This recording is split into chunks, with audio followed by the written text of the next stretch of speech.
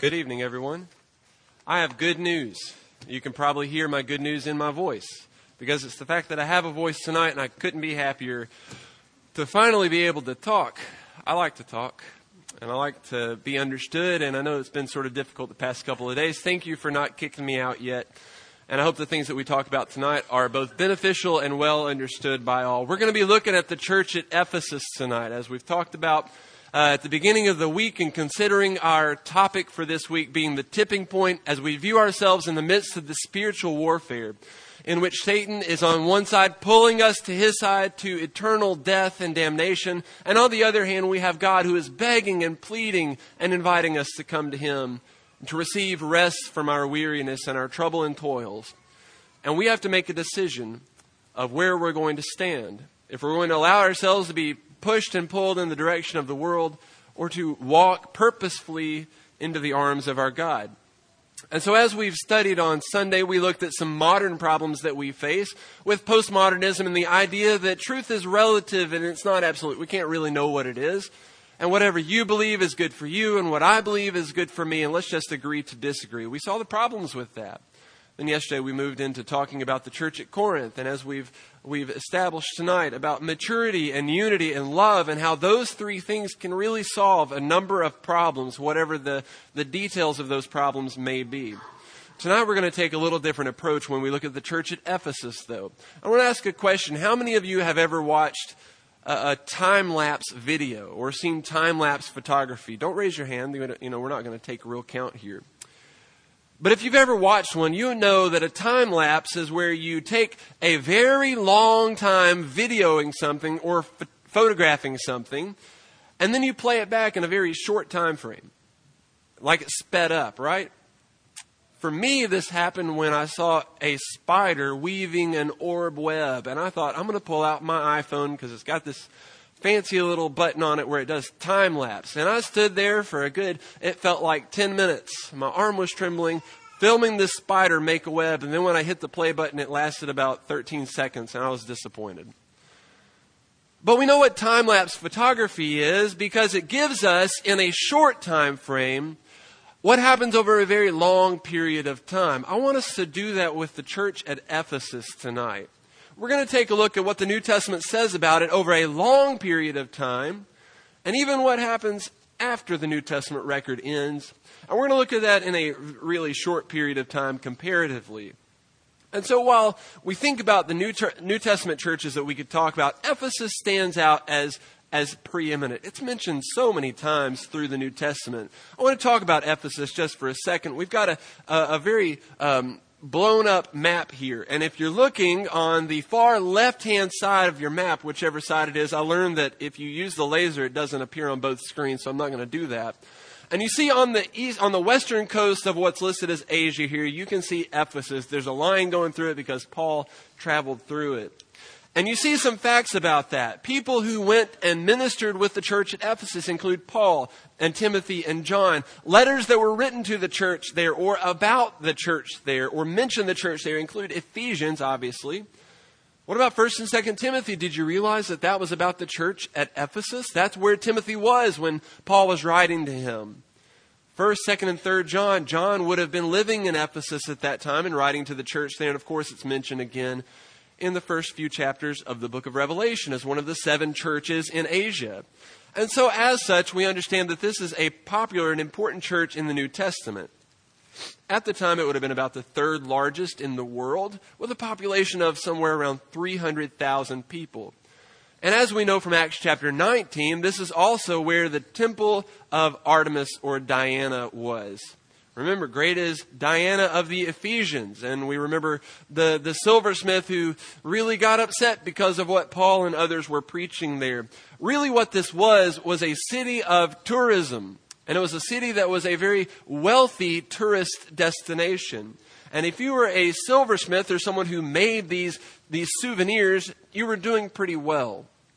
Other things that we know about the church there would have been that people were coming in to worship Diana there. And they were making these pilgrimages and to come and to be a part of this situation. What we want to do in our work tonight is to look at the time from before this church was established and as it grew and what continued to happen. And the applications that I want us to make tonight is to understand that while we don't necessarily get to see the whole expanse of a local church in a time-lapse fashion, there's a lot of things we can learn about the destination and the end outcomes of a church and what we need to be doing along the way to maintain strength along the pathway. And so let's jump in. The early work, this is about 52 to 56 AD. Paul is on his missionary journeys, and he's on his second missionary journey when he visits Ephesus. So Acts chapter 18. Acts chapter 18, we get down to verse 19, the first half of the chapter. Paul is in Corinth. He experiences some difficulties there. He's fearing for his life, and God says, don't worry, that go on speaking and don't be silent, for no one will attack you or harm you. I have many in this city who are my people. We get down to verse 19, and it writes, they came to Ephesus, and Paul left them there, but he himself went into the synagogue and reasoned with the Jews. When they asked him to stay for a longer period, he declined, but on taking leave of them, he said, I will return to you if God wills. And he set sail from Ephesus. And so he visits for a small period of time on his way back to Jerusalem. And at the end of this chapter, we see the second journey end and the third journey begin. And right into chapter 19, we see him going back. When we get into chapter 19, he spends 2 to 3 years in Ephesus. So he sees them at the end of the second journey and at the beginning of the third journey. 2 to 3 years, that's a good length of time for Paul to stay in a place and to work. And you can imagine the type of work that he's doing there. And so what he's doing is he's got his hands full refuting the false doctrines, the pagan practices. As we talked about, Ephesus was popular for two big reasons. One was commercial trade, tourism, and the other was pagan religious worship. And really they went hand in hand, but that's the two aspects that really drew people to that town. And during the Roman period, which would have been in the first century and a little bit earlier and later, it was the center for this goddess worship, this Greek god Artemis, or the Romans called her Diana.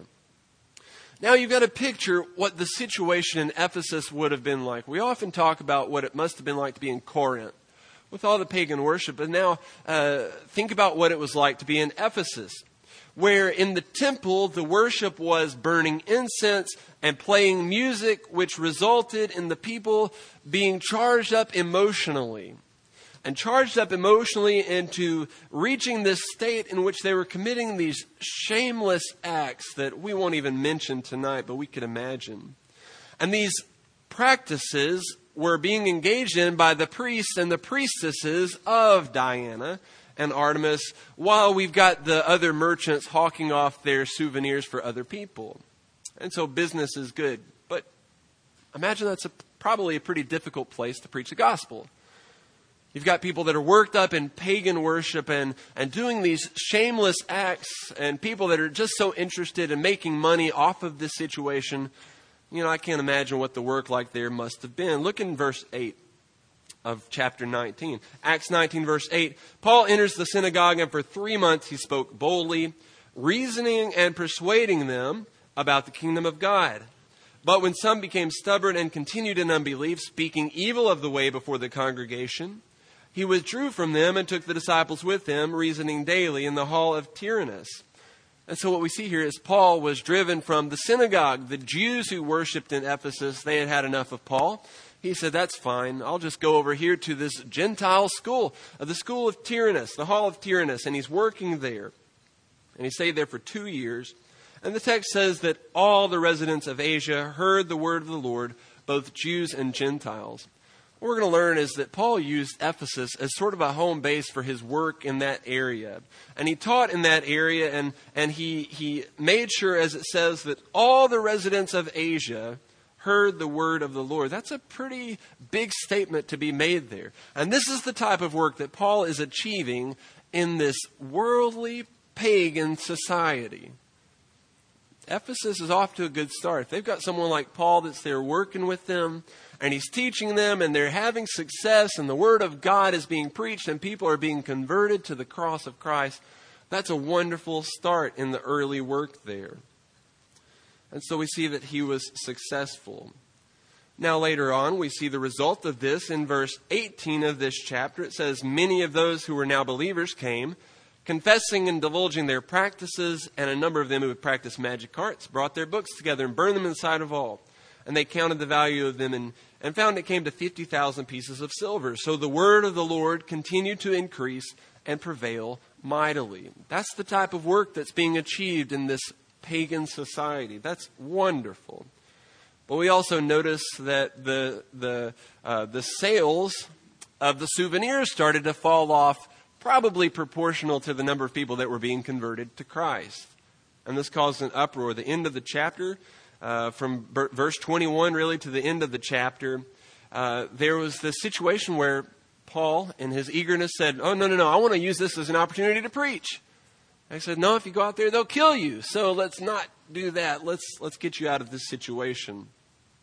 But it's after this that Paul leaves for Macedonia. And he leaves Ephesus after the 3 years that he'd spent there. And during the stay at Ephesus, he writes the letter to Corinthians, the first letter. And what we see there when he leaves is a church that for 3 years has been learning at the feet of Paul and of Priscilla and Aquila and others. This is a place that is primed for growth. They are ready. The soil is fertile and it is ready to be planted. It's ready to take that work and to really run with it. That's the early work of the church at Ephesus. Isn't that great? Have you ever been a part of anything that's remotely similar to this? A place where people are eager to hear the truth in the face of a worldly society, and they're receptive to it. You know, anytime we see people come out of the worldliness all around us and accept the cross and accept the conversion to Christ and changing their life for Him, we get just a taste of what Paul was seeing in Ephesus. And that's not to minimize what we see. It's wonderful anytime we see that, because the gospel is still as effective today as it was then. We would even note that the church has elders by the time he leaves. And we know that because a little bit later he comes back and talks to those elders, right? And this is all over about a 4-year period. So let's move on. What's the next picture that we see of the church? Well, after Paul left, after he worked hard to establish the church for those 3 or 4 years, there's elders there, there's people that are working there on his behalf.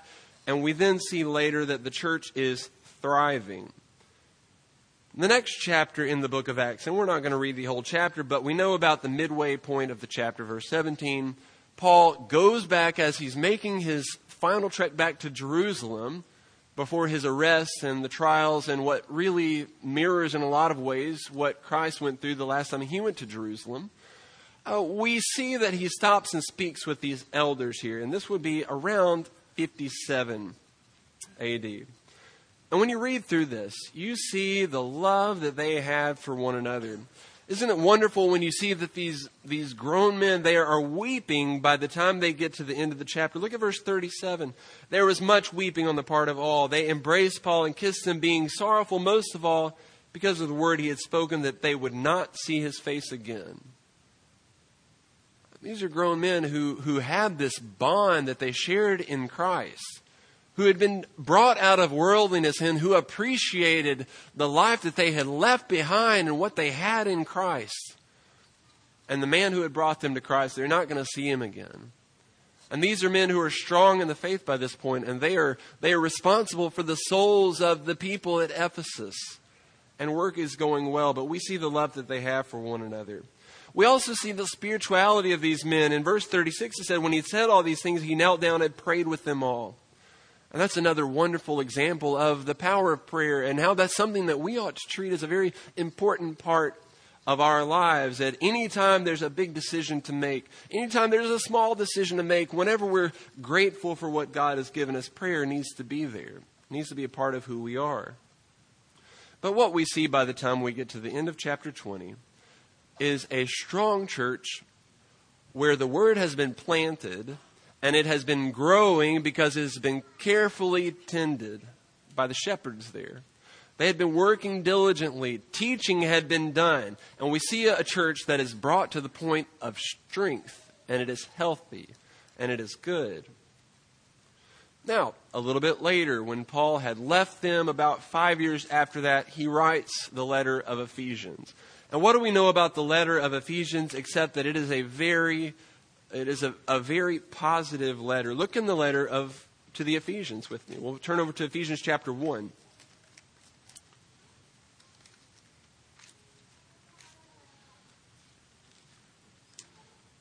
In Ephesians chapter 1, look in verse 15. Paul writes there, "For this reason, because I have heard of what I've heard of your faith in the Lord Jesus and your love toward all the saints." And then he goes on to say, "Because of that, I don't stop giving thanks." I'm always giving thanks for you because I've heard of how strong you are and the love that you have for everyone and for the saints there. What a wonderful thing to be hearing about a church that you've been working at. You imagine what Paul said towards the end of 2 Corinthians. He said, I've been shipwrecked, I've been stoned, I've been hungry, I've been cold, I've faced wild animals. And he says, above all that, I've got the anxiety of my concern for the churches. That's the thing that bothers him the most, is he's worried about the Christians and whether or not they're standing strong and standing for the truth. But when Paul hears about the Ephesians, he says, I don't stop giving thanks. I'm so happy to hear this report about you. It's always wonderful when we hear good news about churches and other places that we have ties with, and we hear good things, and we give thanks to God for that. By the time we get to chapter 4, we've mentioned chapter 4 a little earlier in the week as some commendations for how we ought to grow. But I believe Paul's writing this because he sees there is organization and there's good work being done. In Ephesians chapter 4, verse 1, it says, I therefore, a prisoner for the Lord, urge you to walk in a manner worthy of the calling to which you've been called, with all humility and gentleness, with patience, bearing with one another in love, eager to maintain the unity of the Spirit in the bond of peace. And it goes on 11 through 16. He talks about all of the different workers that God has given the church, and specifically the church there at Ephesus, to work, and how they're growing together into the fullness of maturity in Christ. And they're speaking the truth in love so that they grow together. And they're all doing their part like a body where every joint's working like it should, so that it can be built up in love. He said things are going well. So what we've been seeing is during these early years, they had been working hard. And by the time we get to the end of the book, Paul says, grace be with all who love our Lord Jesus Christ with love incorruptible. I think that's what he thought about the church at Ephesus, that they love the Lord with love incorruptible. He said, you guys are doing great. Keep up the good work. What a wonderful thing. He's commending their sincerity. This is not like the church at Corinth where they're full of divisions, and he's saying, I was there with you for a good long time, and I've heard all of these disappointing things, and you've got these things that you need to be fixing. The rest of the Ephesians, he says, miss you guys, love you guys, think about you so much, I pray about you, I'm so happy to hear how things are going. Keep up the good work. I appreciate your sincerity. I know you truly love the Lord and that you love the saints. That's wonderful news. But we understand that a lot of this is because of the teaching that had been going on. Some different workers that had been there. We mentioned that as he writes later in 1st and 2nd Timothy, he writes to Timothy and he says, I urged you as I was going to Macedonia, remain at Ephesus. Timothy, stay in Ephesus. And he reminds us about Apollos who is working, and Priscilla and Aquila and Priscilla who are working. Back in chapter 18 of Acts, they go to Ephesus and they meet Apollos there, and they teach him the right way of the baptism of Christ. And we see all the people that have been scattering seed at Ephesus and watering all along the way, and God truly was giving the increase. I want to take just the time out at this point, because the next picture we see is a little surprising based on what we've seen up to this point. Because what we've seen so far is a successful mission work in which Paul goes to a pagan society and is able to convert people to the truth about Christ. And later on, he says things are going great. I see that you're growing. I see that you are sincere, and I appreciate your love for Christ and for others. They've had a lot of good teachers in their presence, people who are working in the church there and teaching in the homes. And you can imagine the home Bible studies they must have been having and all of the good things that were going on there. And when the book of Ephesians comes to a close, you close that letter and you just think, wow, Can you imagine being a part of the church at Ephesus? How encouraging that would have been. Have you ever been in an Ephesus? When I look at the church in Northfield, I think it's like Ephesus from the book of Ephesians, from in the book of Acts. Some good things going on here. A lot of really good things. But as we move on to the next picture that we get of the church there, this is where we need to start answering some questions that are going to come up. And the question that comes up is, what happened? Because if Paul is working there in the 50s and the 60s, about 30 years later, now many of you here tonight have been members of the church at Northfield, or was it North Meadow before that? For the past 30 years you've been around. Or you've been in Murfreesboro for 30 years, or you've been in the area and you've been a Christian for that long, and you have been a part of a work, and you've seen how things can go up and down from time to time. But imagine hearing about the church at Ephesus in this way. Later on, about 96 AD, we see John being banished to the island of Patmos. And there he writes 1st, 2nd, and 3rd John and Revelation. And at this point in his life, he's very old, he's very feeble, and we understand that tradition tells us that he's too feeble to walk, and the church members would have to carry him to assembly, and he would admonish the members there as his little children. And he would call them his children in the faith, and he says, there's nothing greater than to hear that your children walk in the faith. We've got old John, the apostle of love. And we see the way that he's looking at the church there. And so the letters of 1st, 2nd, and 3rd John were written while he was living in Ephesus or Patmos, and probably to the Ephesian Christians, even though it's not specifically mentioned. And then later on, he gives his assessment, or the Lord gives his assessment through John. So we turn to Revelation. We know the passage here, don't we? As the Lord Christ is giving his assessments of these 7 churches in Asia, he starts there with Ephesus. Revelation chapter 2, verses 1 through 7. And when we start reading this, remember, this is not obscure Ephesus that's only mentioned in Revelation and we don't know anything else about them. This is powerhouse Ephesus from the book of Acts and from the letter to the Ephesians, where Paul and Timothy and Priscilla and Aquila and Apollos had been teaching and strengthening and working with the Christians there. They had strong elders that loved Paul and that loved the Lord. Revelation chapter 2, verse 1.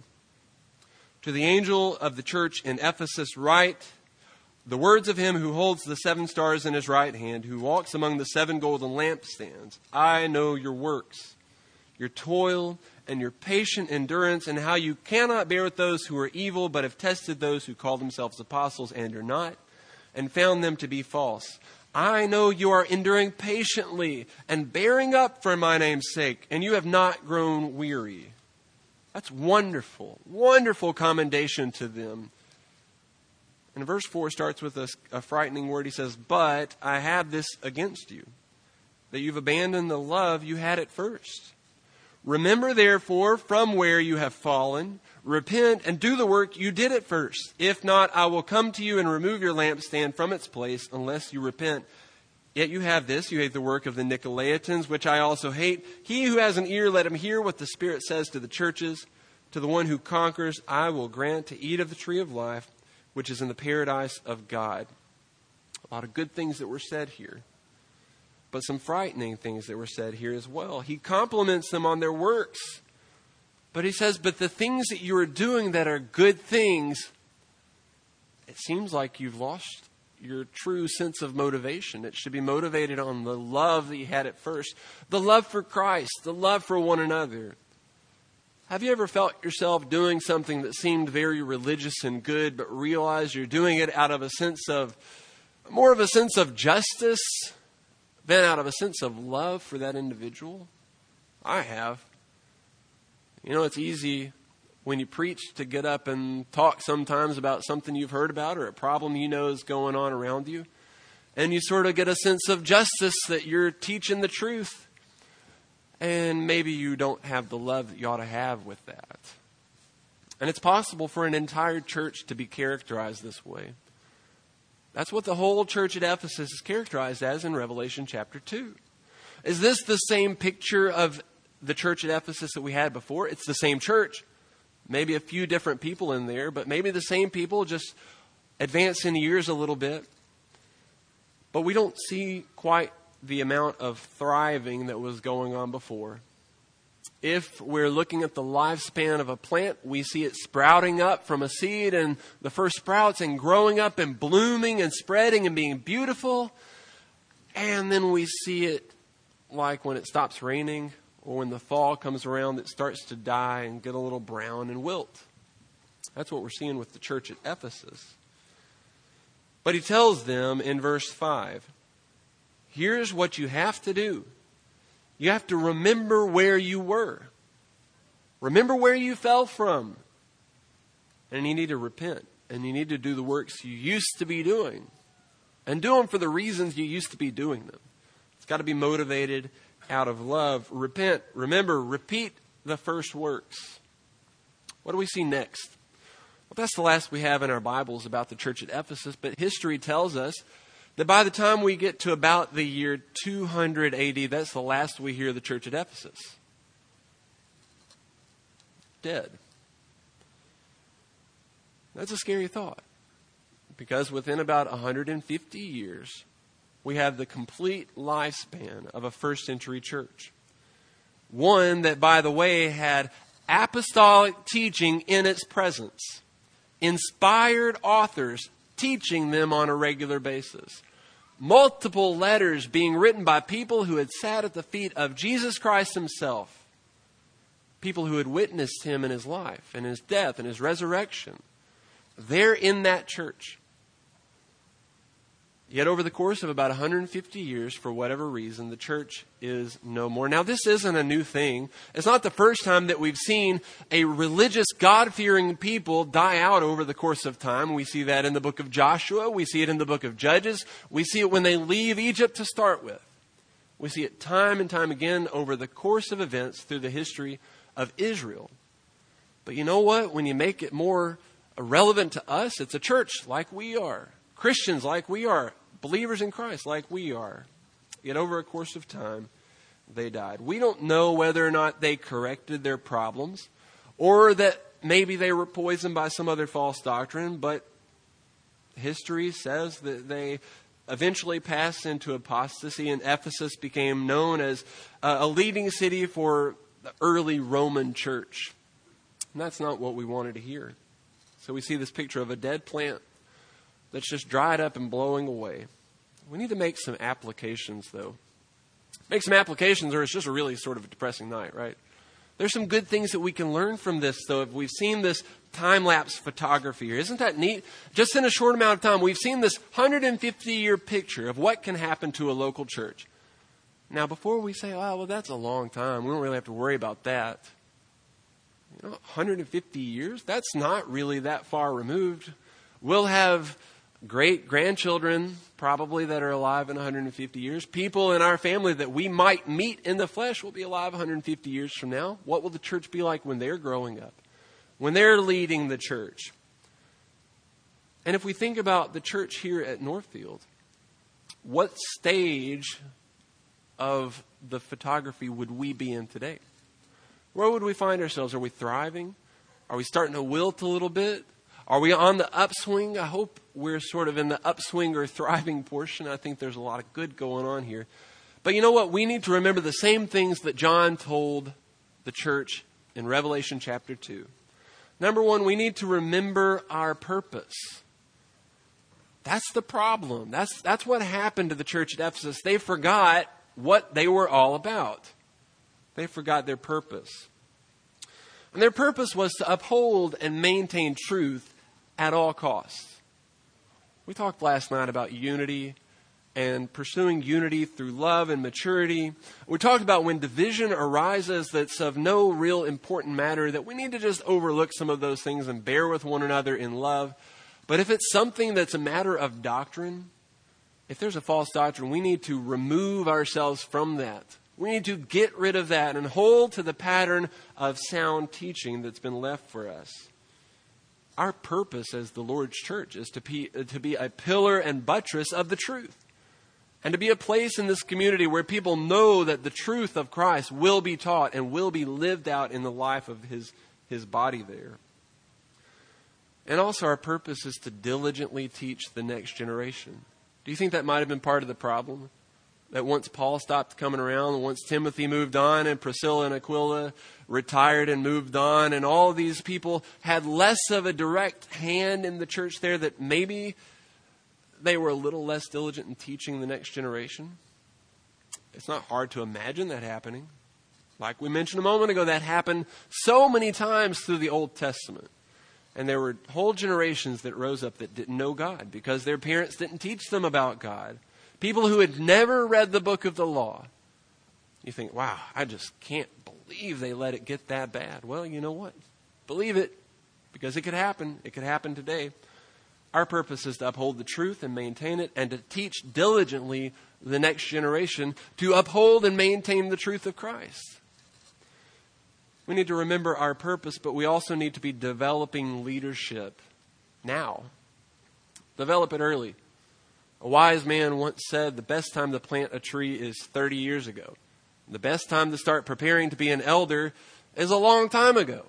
Or to be a preacher, or to be a Bible class teacher, or someone who is who is going to be an effective worker for the Lord. He also said the second best time is now. If you didn't do it then, you can do it now. But you need to get busy. You need to be working hard. And we need to keep on working on the next generation and constantly working on preparing the new people, the young people, the new people in Christ to be leaders in the Lord's work. We also need to be reminded that our focus is not simply to maintain the truth here in this building, or here among the people that are present tonight, or who are present, that are in the directory or on in the roster. But it's to be present and to maintain and uphold the truth, and to build leadership in the people that are outside of the body here. People that are out in the world. Imagine if Paul had gone to Ephesus and just tried to encourage the Christians that were already there. That would have been one small little church in a really difficult city.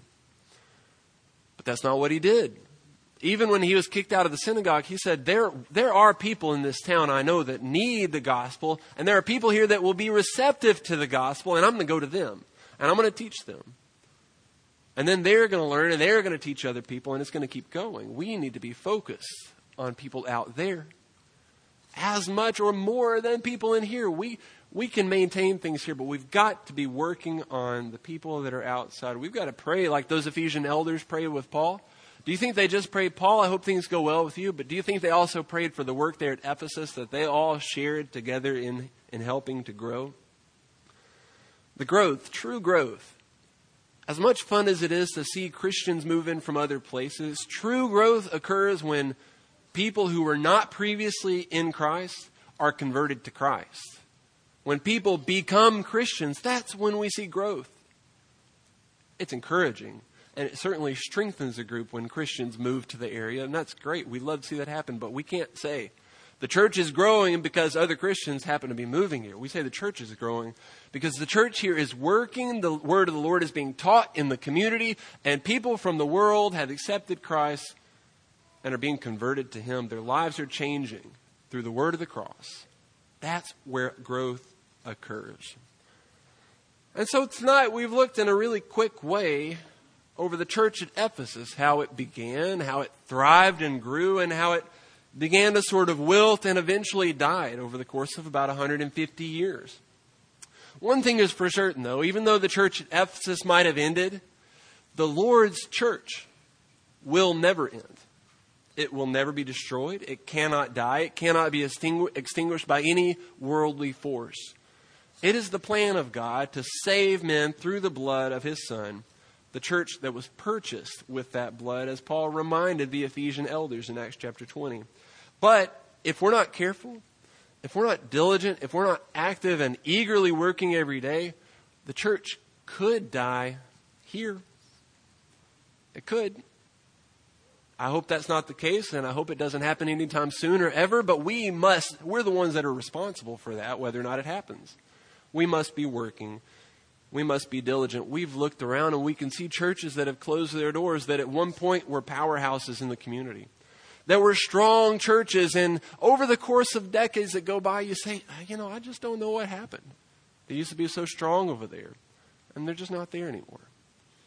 Well, things probably happened at Ephesus. Perhaps they forgot their first love, their purpose, their meaning, and they stopped doing those first works. We must always remember our first love, and our first love is Jesus Christ, which is funny because He loved us first.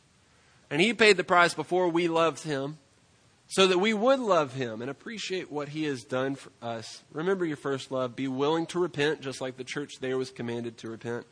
And always go back to those first works of discipleship. What does it mean to be a Christian? It means to live your life the way that Jesus lived, to see other people the way that Jesus saw them, and to help people make their lives changed by the blood of Christ.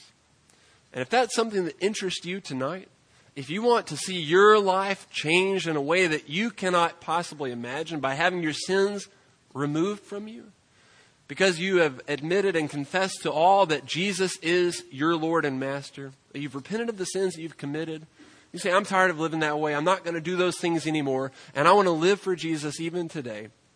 You've heard the message of the cross and who Jesus was and what He did for you, and you've been willing to be baptized, to have your sins washed away. Your life will be changed, and you'll be a new person, and you will have friends and family that you never knew possible, and you'll have joy and peace like you've never felt before, and you can have hope for the first time in your life. Hope that no matter what happens in this life, no matter what knocks you down and drags you down the road and makes you feel miserable, no matter what happens, you can have a hope that no one can take away. That your Father is there in heaven waiting with His arms outstretched to see you one day. And if you want to see Him, if we can help you to make your life right tonight, come right now while we stand and sing.